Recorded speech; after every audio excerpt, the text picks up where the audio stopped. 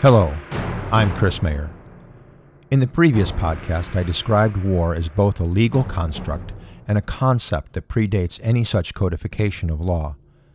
I proposed defining the concept of war as an act of violence in concert with other elements of national power, creating conditions intolerable to our opponent and thereby compelling him to accept our terms for a lasting peace consistent with our national interests and values. Mao Zedong, in his Problems of Strategy in China's Revolutionary War, believed that understanding the nature of war was necessary to learn the natural laws of war, those precepts or rules which we can derive from observation and the use of reason. These natural laws of war may vary in application, but are applicable everywhere, at all times. These rules are the subject of this podcast of The Ancient Art of Modern Warfare. Before I go on, as a warning, I'm not saying that any of these natural laws are what armed conflict should be. It's simply what war is, was, and continues to be. Clausewitz wrote, "No one starts a war, or rather, no one in his senses ought to do so, without first being clear in his mind what he intends to achieve by that war and how he intends to conduct it. Once that end state, method, and means are identified, the natural laws of war should affect the decision to go to war and its further planning, and will affect its execution. These laws include: first, young men die. The enemy's young men, and your young men. And in this century, your young women too. This isn't just unavoidable, it's necessary. General Colin Powell noted at the end of the last century, and Hugo Grotius 3 centuries before that it's violence and death that makes war unique and different from other forms of international intercourse. Second, non-combatants and other civilians also die. The just war tradition demands that we take reasonable steps to avoid this, and for this reason the Geneva Conventions call such non-combatants protected persons. Actions that target the enemy's military force may sometimes lead to the unintended death of non-combatants. Even the first additional protocol to the Geneva Conventions recognizes this. Protecting protected persons in such a way that also protects the enemy's armed forces has the negative effect of prolonging the war and, in the end, increasing the overall human cost of the war. Third, overwhelming force will achieve a decision sooner and is therefore more humanitarian. This may seem counterintuitive.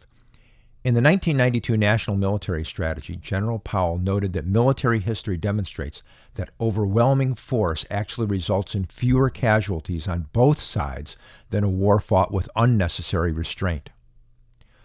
War is not about a fair fight among equals. As Sun Tzu said, it's about winning, quickly and decisively. And this is the heart of the concepts of both military necessity and humanitarianism. So the concept of overwhelming force, however, does have its limits. Writing in the aftermath of the 30 Years' War, Hugo Grotius noted that excessive force can actually have negative consequences. The difference between overwhelming and what's unnecessary or excessive can be difficult to judge. Therefore, it follows from this that the fourth law is that the means and methods used in war are not unrestricted. This is a fundamental principle of the law of war, and is closely related to the concepts of honor and chivalry. These concepts will be at the heart of a future podcast, as will the relationship of military necessity and humanitarianism. The law of war, or at least as it was before the post-World War II period, was written by practitioners of war alongside of international jurists. Therefore, this fundamental principle is also fundamentally practical. As I said a minute ago, unnecessary violence or disproportionate force can be counterproductive. Grotius and the just war theory agree that overly destructive violence can destroy whatever positive benefit was sought by going to war in the first place. It can also incite a primordial hatred that will strengthen the enemy resistance now and make it impossible to achieve a lasting peace afterwards. This rule does not mean that we seek to defeat the enemy without harm or bloodshed. To repeat Clausewitz's statement on this from the last podcast, war is such a dangerous business that mistakes which come from kindness are the very worst. Such mistakes prolong the war and offer opportunities the enemy can use against you. Sun Tzu said there is no instance of a country having benefited from prolonged warfare, while 2 millennia later Clausewitz noted that so long as your enemy remains undefeated, there's always a chance that he may defeat you. The overriding consideration in the means and methods of warfare should be, as Machiavelli recommended, to be feared without being hated. Fifth, only the enemy knows when he is defeated. Although you can define victory, the enemy will define his defeat.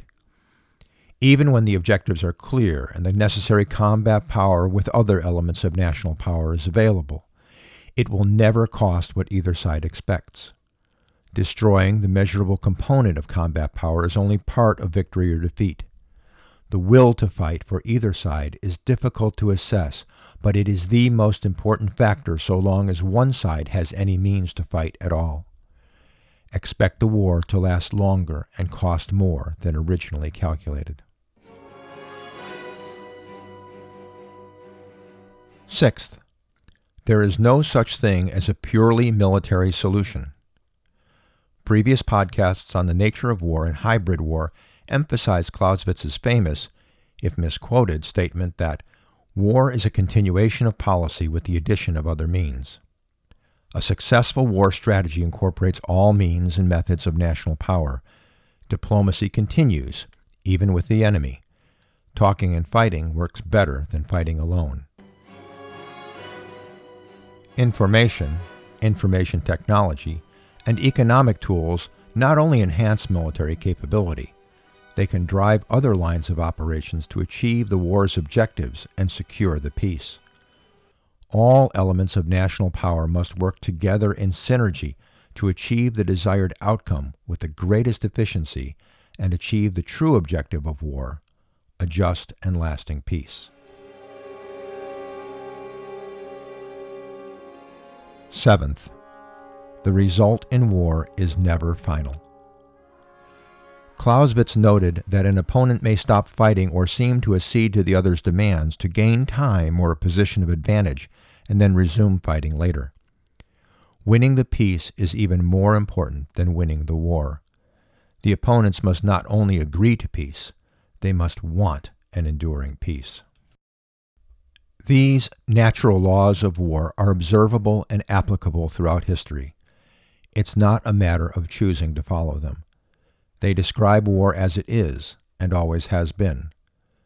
There may seem to be examples where unlimited application of military power and military unique solutions have carried the day. Real success, however, is another matter. History demonstrates that any success gained while ignoring any of these rules will be difficult, and any victory will be temporary. So why is any of this of any importance to you? Well, it shouldn't surprise you, but war does not always result from a rational act on the part of governments. In fact, the historical record is rather poor in that regard. Decisions to go to war sometimes disregard the natural laws of war.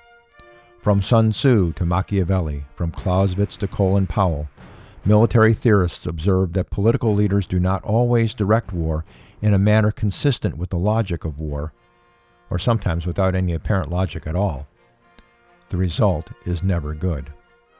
Senior military officers know the nature and logic of war and must provide their best military advice to political leaders based on that understanding. At the end, however, they must execute the decisions of those political leaders. Each of us, as citizens of a republic, should understand these fundamental natural laws of war and be on alert when anyone proposes to use military force, especially if political leaders attempt to ignore or trivialize any of them.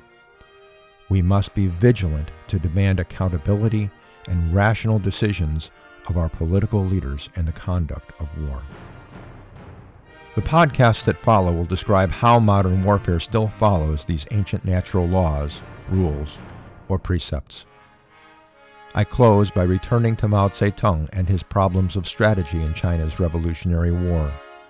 He wrote, "Unless you understand the actual circumstances of war, its nature, and other things, you will not know the laws of war, or how to direct war, or be able to win a victory."